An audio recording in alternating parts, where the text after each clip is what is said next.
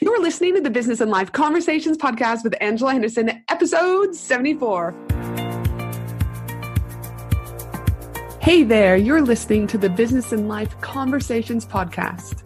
My name is Angela Henderson, and on this show, we talk about improving your business, life, or both by having amazing and rich conversations with brilliant guests who will inspire you and who will give you tips and tricks to help you grow both in life and in business. Well, hey there, amazing peeps, and welcome back to another awesome episode of the Business and Life Conversations podcast. I am your host, Angela, from Angela Henderson Consulting, where I am a business consultant helping women in business to develop the foundational framework and strategy they need to grow sustainable and profitable businesses. Hiring is a hot topic and something I get asked about every single week, either from my one-to-one coaching clients, in my group coaching program, Profit Pillars with Angela Henderson, or even inside my Facebook community, the Australian Business Collaborative. I get asked questions like how to hire, should I go contractor or employee? What benefits do I have to give them? Should I hire in-country or should I hire overseas?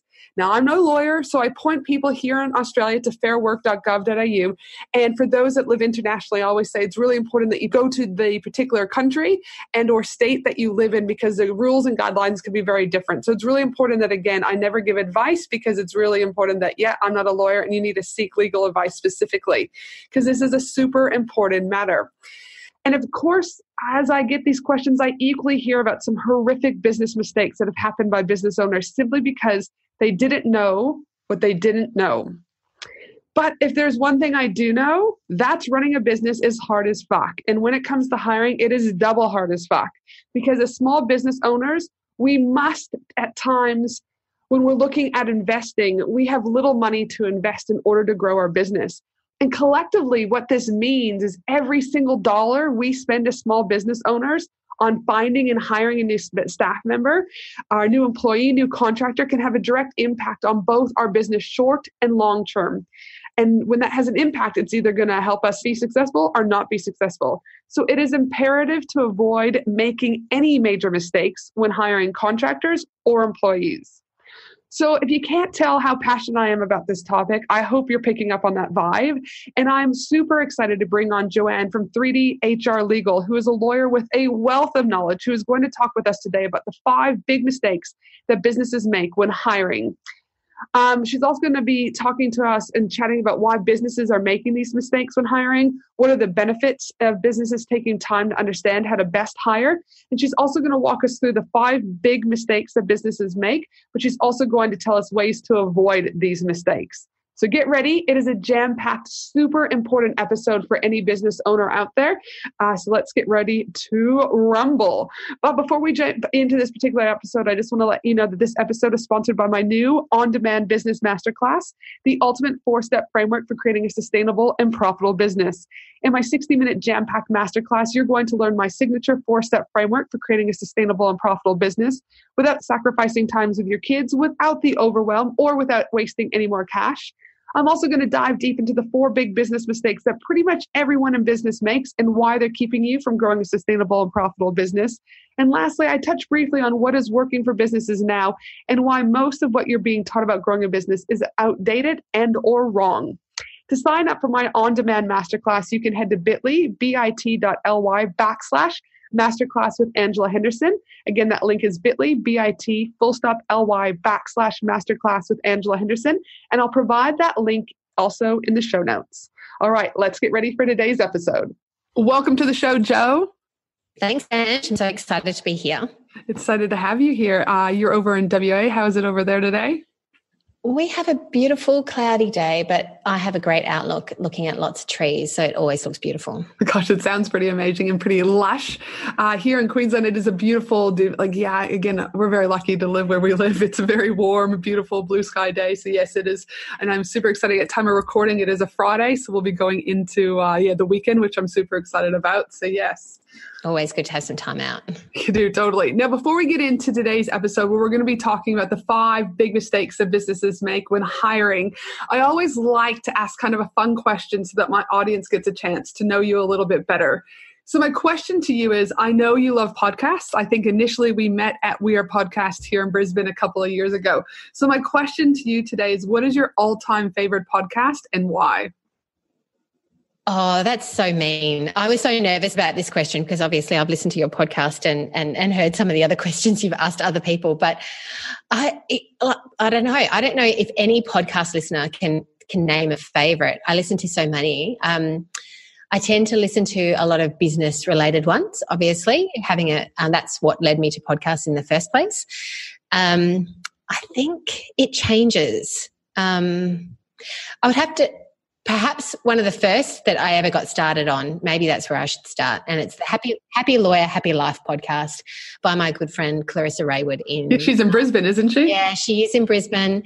And it's one of the things that got me inspired to know that as a lawyer, I could actually do podcasting. Mm-hmm.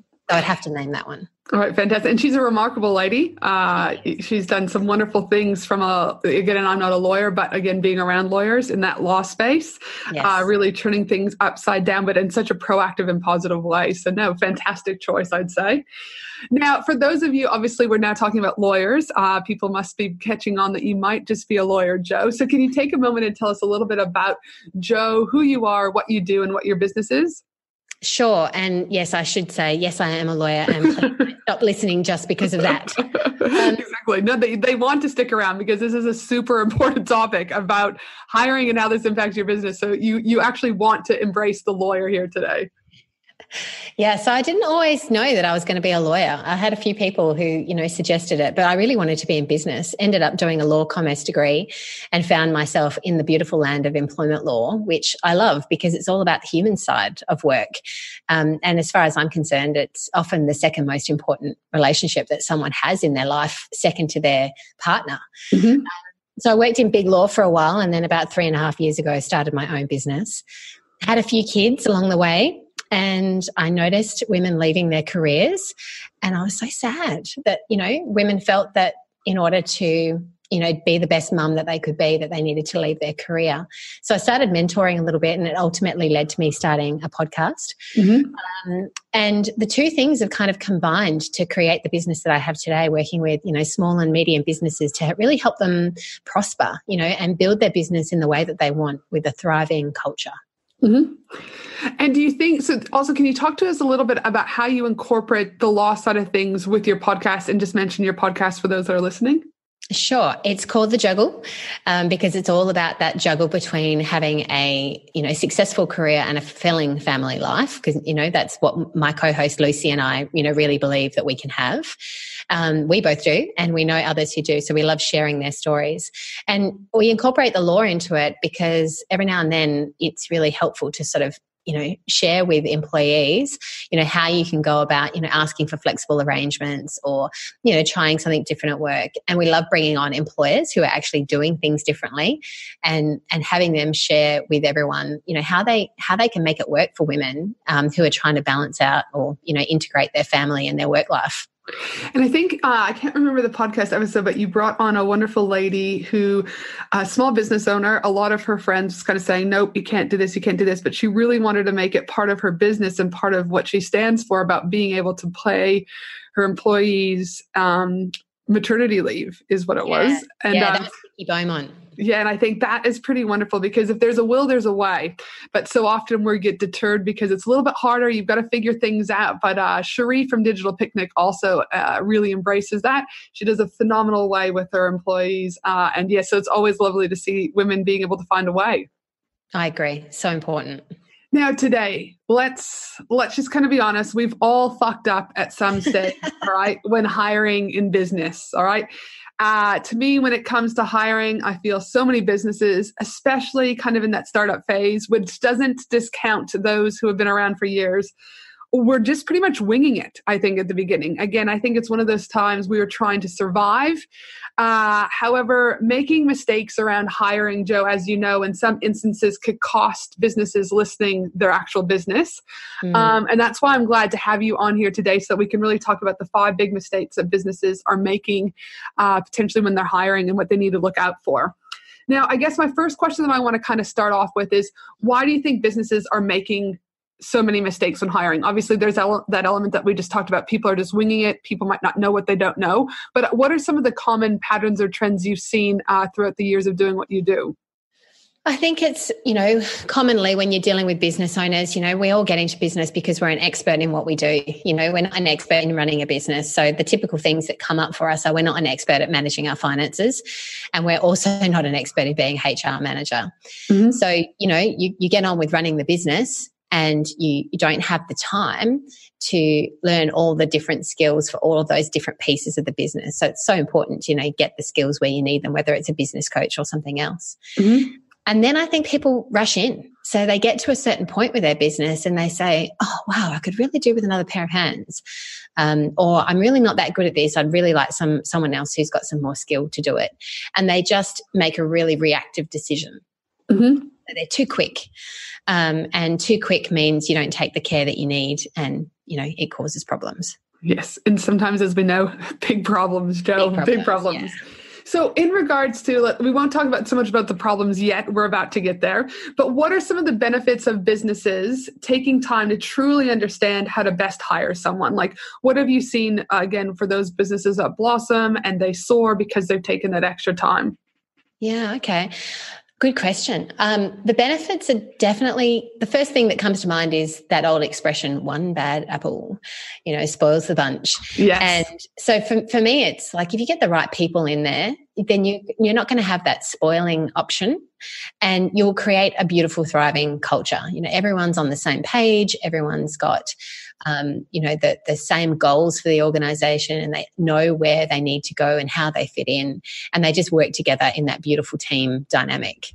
And therefore, again, I'm assuming retention stays. They're not having to pay as much money also as in regards to advertising and hiring and doing all that, because again, they've put in those mechanisms and nurtured that right from the beginning. Yeah, because if you don't do it right the first time, then you're going to have to do it again. So exactly. Again. Yeah. And turnover is just so expensive. I mean, there's some incredible statistics around the cost of hiring a new person. And I've heard of people saying that the cost of hiring a new person is up to 70% of someone's annual salary. Mm-hmm. Factor in the cost of going through the recruitment process and then the training period of time as well. Yes, which I would totally agree. It would have to be some really high, because not to mention your time and energy, right? That's just a financial figure, not to mention, everything else that goes into that. Yes. And then, the other benefit is if you get the hiring right at the start, it'll save you time and it will save you money. Whereas if you get the wrong person, it's just going to cost you time and money. And it might be fixing up mistakes of an employee or supervising them to a level that you just didn't anticipate. Mm-hmm. Or it might be that they screw up badly and you've got clients leaving. So then you're spending time trying to, fix up those client relationships, or they might not be fixable. So then you have to go find new clients to increase your revenue. And I also have a saying, when I work with my own one-to-one coaching clients or my group coaching clients, that they're like, oh, this VA isn't working, or this isn't working. I'm like, I kind of go like that scenario. It's like you're pointing one finger at someone, but there's three fingers pointing back at you. And I always, and even though we talk about, okay, we need to really look at, and we'll talk more about this later, about your policies, your procedures, your manuals, your protocols, and all that. And having a position description, and like you said, we'll get into more of that. But I'm like, if you haven't created that, then really the only one to blame is you. And I genuinely believe that the majority of VAs, and that's just an example of VAs, but just contractors or employees, unless they've got a really bad attitude or it's not their zone of genius for what you've hired them for, I really think the majority of that comes back on us as business owners. But yet we're so easy to say oh, it was the VA or it was this person's fault. But I'm like, actually, we need to take a lot of that responsibility on our shoulders. And a lot of that comes from just being freaked out in the moment. Oh my God, I've got all these problems and I don't know where to start and where to fix it. And quick, I need a different person. Yeah. Quick, what do we do? So now if we start looking at kind of those, I'd love for you to really break down what are the 5 big mistakes that businesses make when hiring, and then give us a counteractive, thing or a different approach about what can they do to ensure this doesn't happen. So can you kind of start with mistake number 1? Sure. Mistake number 1 is kind of what we just touched on, not hiring the right people. Okay. So you've just, brought the wrong person into your organization, whether that's their skills or they're not a good fit. Maybe you brought them on as full-time when you should have brought them on as part-time. So it's just not quite right. Okay. And the answer for that one is take your time. So I like to say hire slow. And that might mean that you're in a situation in your business where you're not actually ready to hire yet, but you should start thinking about it now. Start thinking about, if I was going to hire someone, or looking at all of your duties and tasks and things that you do on a daily basis, what is it that you would be easily able to move off to somebody else? So I like to suggest to everyone, particularly if they're ready to really start thinking about hiring, that they sit down with a piece of paper and, why not make it a really big one and some colourful markers, and do a big brain dump and just think of 3 particular things: the tasks or the outputs that you want the person to produce, the skills, the skills, the experience, the qualifications, what do they need? Is there some sort of special license that they have to have? And then the third thing is think about the attitude and behavior. Like, are you a, really fun, raging kind of environment, or are you needing more people to be more calm and measured? Is it about their work ethic? What kind of attitude and behavior do you expect from them? No, that's brilliant. And I couldn't agree more. There's nothing better than putting pen to paper and doing a really great brain dump. Yeah. And also I really like, I'm going to just touch upon one of the things is, I too get a lot of my coaching clients just to start writing a list every time they do something, and just do nothing more than just write the list. And then in our sessions, we'll then look at those and go, okay, what is it that is your zone of genius that you need to hang on to at this given moment? What is it that you could let something go to someone else? And what is it that you're actually doing tasks that you should not be doing? Like, you should be just backing away because you're screwing things up. And we kind of break them down. And then from that, we do some other things from there. But so now, fantastic. Now, mistake number 2. All right. Number 2 is a big one.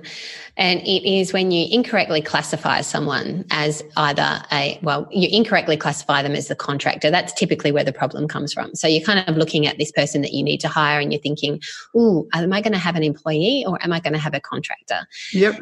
A lot of people will sort of get really scared about the idea of having an employee. They worry that they're going to get stuck with that person, or they're worried about all the admin that goes with having an employee, like the payroll and the superannuation.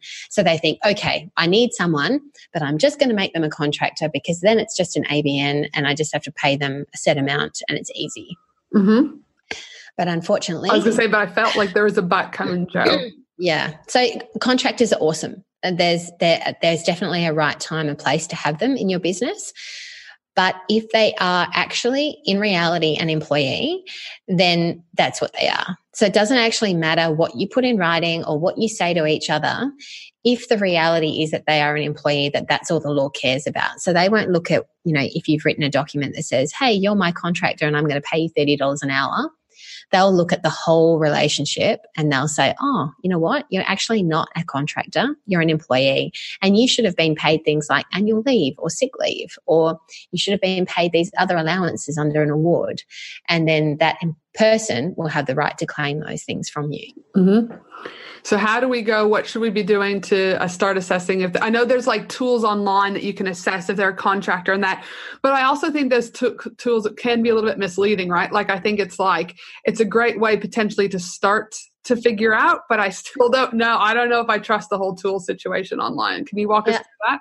I think you're right. The tools is only really as good as the person using it. So if you don't have some of the background knowledge, you can convince yourself in the direction. I swear this is a contractor. I'm good to go. And I've filled in this little form and it says that they are, so that's what they are. Yeah, no, it doesn't work that way. But you're right. There's a checklist. You can find one of those on the ATO website.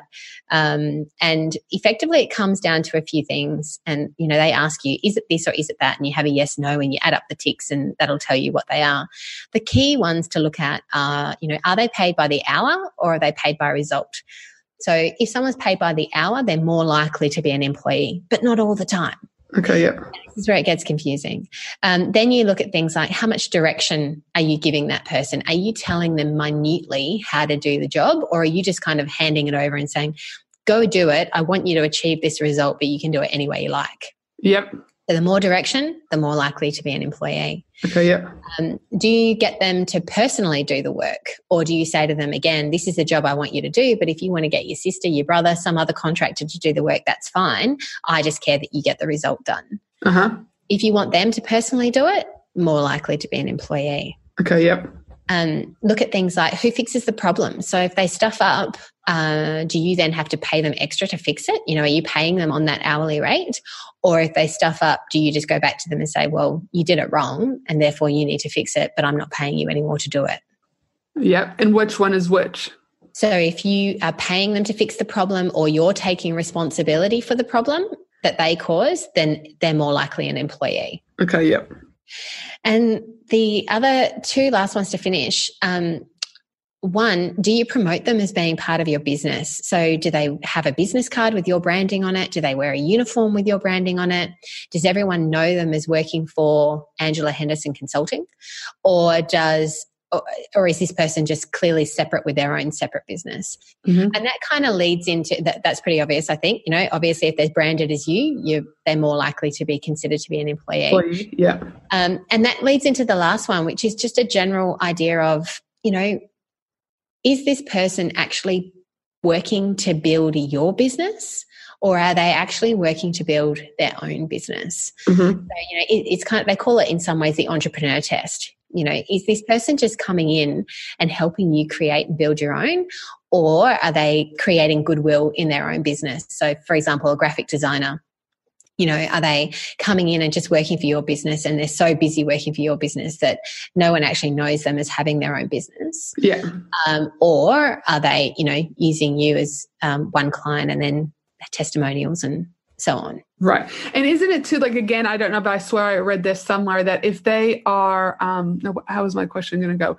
If they are working, if they're a contractor, but they work more than, is it 20 hours? There's the 80-20 rule. Yeah. Yeah. So they say if they're working more than 80% of their time for you, then they're more likely to be an employee. Yeah. Whereas if they have say 10 other clients, they're doing X, Y, and Z. But if it was something that if they're the majority of the work is for you and they're only having a few other clients, but those clients only make up 25% and you're 75%, then that is, so the 80-20 rule. Yeah, there's an 80-20 rule. It's the ATO rules. The difficult thing about this is that there is different rules for whether someone's a contractor or an employee for tax purposes. There's different rules for superannuation purposes, and there's different rules for industrial relation purposes. Sure. So just because they're a contractor from a tax perspective doesn't mean that you don't have to pay superannuation. And that's a really common one that comes up. So a lot of people who are performing personal services as a contractor, you're still obliged as a business to be paying them superannuation. Okay, yep. Good to know. Yeah. Good to know. And do you have an example that someone could, so for those listeners out there going, okay, I need a bit more, what would an example be? Okay, so you've got an employee who is coming in to your office and doing... so is this an employee or a contractor? They're a contractor. Yeah. So you've called them a contractor, you're paying them $30 an hour and they're coming in 3 hours a week to do cleaning for your business. Sure. If that's what they're doing, then it's just predominantly personal services. There's a little bit of, and this is where it gets complicated, there's 5 different tests. But it could be that, if they're not providing much by way of tools and equipment, and it's mainly just the personal service that they're providing in terms of their labour, then you could kind of look at that cleaner and say, say, for example, you might be providing the cleaning products and cleaning tools and they just come in and do the cleaning. In that case, you would probably be having to pay them superannuation. Mm-hmm. The way to get around that is if that cleaning contractor is a proprietary limited company. And I know you've talked about companies on the podcast before. Yes. Yeah. No, cool. Whereas if they're just a sole trader and they've just got an ABN, then super is probably going to be an issue. Okay. Yep. No, fantastic. These are all good things to know. So mistake number 3. Yeah. Number 3, when we're talking about employees, is that you're not meeting the legal requirements. So there's a lot of, the majority of businesses in Australia, there's a few exceptions over here in WA because we like to do things differently. Yep. We're covered by the Fair Work Act. And in addition to that, there's a whole lot of modern awards that apply as well. So the common mistake is that people will sort of say, hey, I'm just paying this really great high hourly rate and therefore it's over award and I don't need to worry about all of these little bits and pieces. Mm-hmm. And that's not actually true. So if an award does apply to your business, you need to be complying with that award and those minimum conditions. So, it might be an allowance for being the first aid officer, or it might be an allowance for supervising 3 other staff members, or it might be an allowance for, working with chemicals, something like that. There's all sorts of different things in awards. And if you aren't going to be paying those, then the only way you can not pay them is by modifying the award in writing in the way that the award tells you you're allowed to. So you have to look at the individual award and say, I don't want to pay these 5 different things. I just want to pay one flat rate. And then you have to work out how you can put that in writing to make it okay. Right. And how do people avoid this? So the first thing is take a look at your minimum standards, which are in the Fair Work Act. They're otherwise called the National Employment Standards, and there's 10 things. And they'll be things like maximum hours of work, annual leave, personal leave, flexible working arrangements. They're all set out in the NES. Mm-hmm. And you can find a summary of that on the Fair Work Ombudsman website. Okay. I would direct everyone who's new to hiring to go and check out that website. They've got some really useful resources, and that is www.fairwork.gov.au. A little bit of warning here. There are some other privately owned websites that have Fair Work in them, and a lot of people have been caught out going to corporate websites and not the government one. So make sure you are using the .gov.au. .gov.au, fantastic. And we'll make sure that we have that particular link in the show notes too. Yeah, so. Cool. And then when you're there, there's also another one of these beautiful, not so beautiful online quizzes, which will help you work out if an award applies to your particular business. Read the summaries, work out the award, and actually awards can be difficult to read, but, take some time, grab a drink, cup of coffee, cup of tea, whatever suits you, and just have some clear headspace to read through it so you actually know what it says and what you're supposed to be complying with. And then once you've got that bit of information, maybe talk it over with somebody else.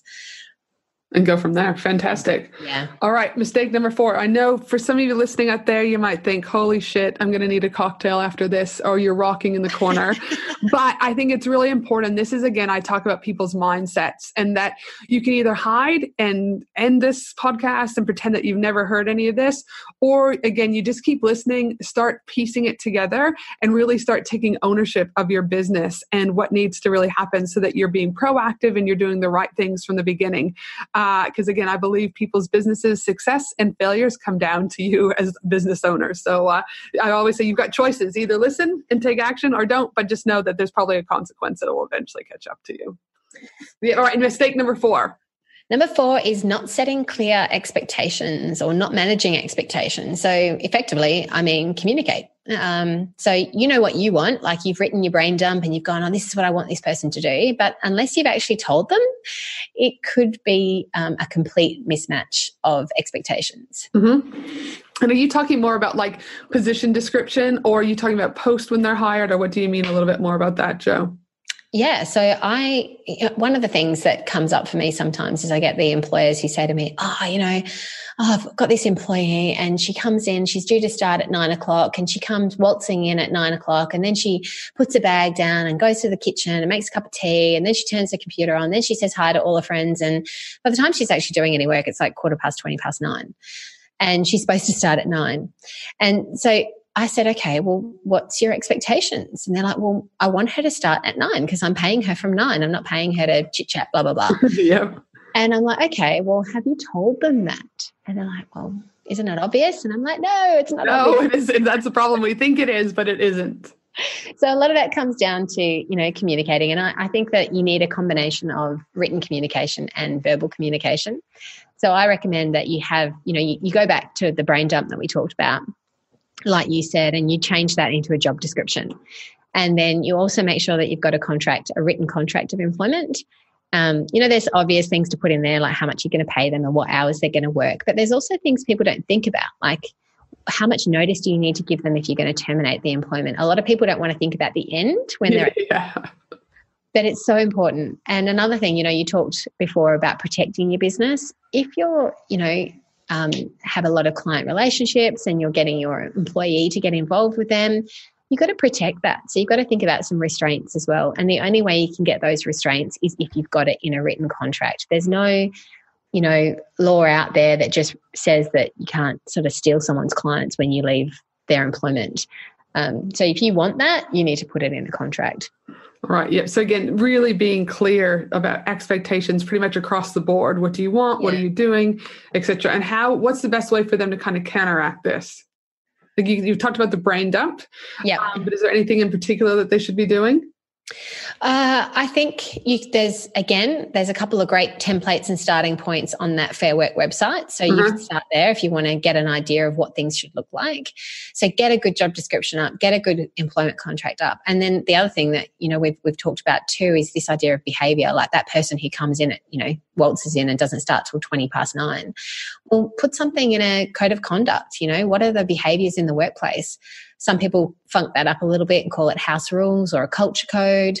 What are your values? And really distill from those values how you want people to behave and then train them, so that might be right on the very first day in terms of an induction. You could start before that because you could send them some information about your workplace before they start on that first day, and then have some sort of induction on their first day, and then make sure you're regularly touching base and training them throughout their employment.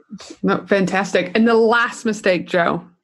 Last one, number 5, is just thinking that hip, hip, hooray, you've done it, you've got them, everything's all good, and you don't manage them after that point. Yeah, so no management. No management, yeah. So you've set all of this up and then you forget to protect it. You've got this wonderful thing in place, and it might be that a performance issue pops up or a behaviour issue, and you might make excuses. Some of the good ones that I've heard are, but they're so good at their job, I have to put up with that little bit of weird behavior that they show every now and then, or the fact that they're not nice to some of the other staff because they're so good at their job and I really need them. Yep. Or maybe you're too busy, or sometimes there's so much client work going on that I can't afford to lose a staff member right now. I need all the bums on the seats. Yep. But, if you don't deal with those performance or behavior issues, then they just get bigger and bigger, and those people think that that's normal and they just keep doing it, and it gets harder to manage. And listen, I won't say where, but one of my old jobs, working in mental health, there's this particular person there who's been there for probably 30 years. And you can see from a bird's view eye that they're trying to basically just get her out, right? Yeah. And I don't disagree that the behavior she exhibits aren't right, but I'm like, you've allowed her to do this for 30 years. So I'm like, I'm actually rooting for her not to, get put out of this particular organization, because I'm like, actually take some responsibility. She actually thinks that what she's doing is normal. And so to untrain 30 years of this behavior, it's not going to happen, because it's like, we work in mental health, for goodness sakes, right? We know that you can't just train the brain. It takes a long time to counteract things. And I just think, because that organization, I was like, I'm rooting for this lady, to be honest, because I'm just like, no, this is not okay what they're doing and the way they're treating her. And I'm like, you never performance managed her up until the last 18 months. And that's probably, I just think, well, good luck to that organization, because, I think, they have failed to manage her, correctly. Yeah. And now, so for, I guess when we look at the managing, and I guess I want to back up a little bit in regards to like, how important do you think it is to have policies and procedures in place before bringing on a new person? Because as we know, when we're first starting out, some of us, like I said, we're just winging it. We're trying to keep our head above the water. And I think there is a level of degree that sometimes you got to bring someone on and you do just kind of go, okay, great. Like you may have the position description, you've got a few things, but you're like, listen, in regards to your day-to-day stuff, we're just going to have to work this out and see how it goes, because you're brand new. I've never had this position before. But, I just think about the example I use with my clients is if you walked into Target or into Walmart or Big W, whatever country you live in where you're listening from, your first day as let's just say contractor or employee, because I believe you still have to train both of them regardless of what category they're in. Yes. Those organizations, you would walk in and they would have like a manual about, say the code of conduct, or they would have a manual about what the expectations are. Potentially you're signing a confidentiality form or whatever that looks like for your business. How important do you think it is to have these things in place before bringing someone new on board? I've always struggled with this one because I'm not into having standard documents. And I also don't think you should burden your business with a massive amount of documents before you need them. Mm-hmm. So I think when you are taking on your first employee, then you don't need to worry. I think your first step is make sure you've got that job description, the employment contract, and the code of conduct. They are the three most important and fundamental documents that you can have. Mm-hmm. And that code of conduct is really essential because it's about behavior and, how you want people to perform. So if you've got an issue, someone is talking in a certain way and one of your behaviors and values is respect, you can have a conversation with them and you can go, hey, remember you looked at this code of conduct and signed this and said you understood it. Well, the way you're talking to that person, that's not my view of respect. Mm-hmm. So it gives you a foundation and a way to have a conversation that might feel otherwise confronting. As you grow a little bit, then you might start to implement things as they come up. So at a certain point, you need to get it all in, and that'll be different for every business. It's not necessarily based on how many employees you have. But some of the other things that I would then recommend when you're ready for the next things are make sure you've got that induction process sorted as well, and then think about things like performance policies and complaint management policies. If you've got a dispute between two staff members, that is one of the most debilitating things that you can have in a business because it's impacting so many people. Everyone, because it's a cultural impact, yes. Really. Yeah. Absolutely, yeah. Whereas if it's just a performance issue with one person, that impacts others because, that person's not performing the way you need them to.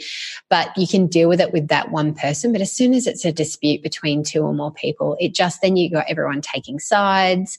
You got people taking sick leave because they can't work with a person, and it really can damage your business. So having some sort of complaint resolution process is really important. No, fantastic. Now, I also know that we talked briefly about the importance of, again, post-hiring, right? Yeah. But also that communication element of it. And I know a lot of big gurus, and again, we'll talk about it, and I agree to some point that when you start to grow your business and you do start to bring on team members, one of the quickest ways to not succeed is by having that regular communication, even if it's just a 15, 20-minute check-in with trainings or weekly meetings, etc. So I guess that's important from a scalability and a growth point of view. But would you equally say that training and weekly meetings and support also go hand in hand with that retention and not having to hire again? And what are your thoughts about that? Absolutely. I'm not a big one. Like tradition is that we have an annual performance review. I think they're a bit of a waste of time. Yes. Yeah, you might want to do that annually from a perspective of looking at their salary, but from performance perspective, I really, like you suggested, I think it's got to be a lot more regular. And I like the old project management approach of, if you've done a project or a task, and this, depending on how your business works, you might be able to do it like project by project or client job by client job, or month to month, whatever. But it's that idea of, hey, what went right, what went wrong, and what can we do better? Mm-hmm. And if you're doing that on a regular basis with someone, they are going to be getting up-leveled so much faster than if you just allow them to just, wander off and do the job that they think they're supposed to be doing. No, again, an amazing episode, Jo. I hope that for the listeners out there, this has got you thinking. Obviously, I have listeners from around the world. So obviously, Jo is WA lawyer here in Australia, but what Jo's talking about too will equally be applied to some degree, I'm assuming, depending on what state and country you live in. Obviously, again, just disclosure, you need to make sure you speak with the state or country that you live in, because what we're talking about may or may not be applicable specifically to you. But for those listeners, Jo, out there that would like to get to know a little bit more about you, potentially, look at hiring you to do X, Y, and Z for their own business and look at things from contractors, employees, and HR stuff, how can they find you? Sure. They can go to the website, which is just 3dhrlegal.com.au, or connect with me on LinkedIn. I love doing that and finding people over there. And also, if they're interested in the Juggle stuff, then they can check out that podcast on thejuggle.com.au. And just so everyone in Australia does know, I have clients across Australia. So I love working and with my clients over East and, visiting them on sometimes too, which is good fun. No, fantastic. Thank you for clarifying that. Now, final question, Jo, is something I've only just started bringing into the episodes, but what do you know now that you wish you knew when you first started out in business? Oh, that's a good one. One of the things that I often say to people is to invest in yourself. And that's something I actually wish I really knew when I was employed, because I think that it's something that people who are employed often leave to the side. And as business owners, sometimes I think it's something that they take a while to do as well. But it's so important to invest in, whether it's getting a great business coach or whether it's upskilling in a particular area. Spend some money on it, spend some time on it, because it's going to make all the difference. Listen, you're speaking my language there. I couldn't agree more. I think it's investing in yourself. And I think I actually said this on the last podcast I was recording, is that I genuinely believe that people don't get the opportunity to experience a transformation until a transaction has happened. Yeah. And that transaction, it may be good, it may be bad, but there's still transformation. Like there's plenty of things that I've either paid to go to events or courses or whatever. And I'm just like, that probably wasn't so good. But I also have to go, was it good? Or maybe I just didn't need it at that particular time. But whatever it was, I still had a transformation because there was a commitment, there was accountability, and I was stepping up. So I totally agree that investing in yourself has not only short-term gain, but much longer, long-term gain than what people actually think. It's my favorite thing about having been in business is the personal growth that I've personally gone through. Mm-hmm. No, it's fantastic. And I think that also how it rolls into also your personal life, right? Not only as you as an individual, but potentially your family, your community, etc. Like it really truly is a knock-on effect. Yes. So now, thank you so much, Jo, for being on today. And before we sign off, please remember that my team and I will also be putting together the whole transcription for this episode at angelahenderson.com.au. And of course, I cover all sorts of related business and life topics inside my super active Facebook community, the Australian Business Collaborative. We're about to hit 6,000 members, which is super exciting. But for the rest of you, have a fabulous day. And I look forward to you joining me next week for another amazing episode of the Business and Life Conversations podcast. Thanks again today, Jo. Thanks, Ange. It's been fun.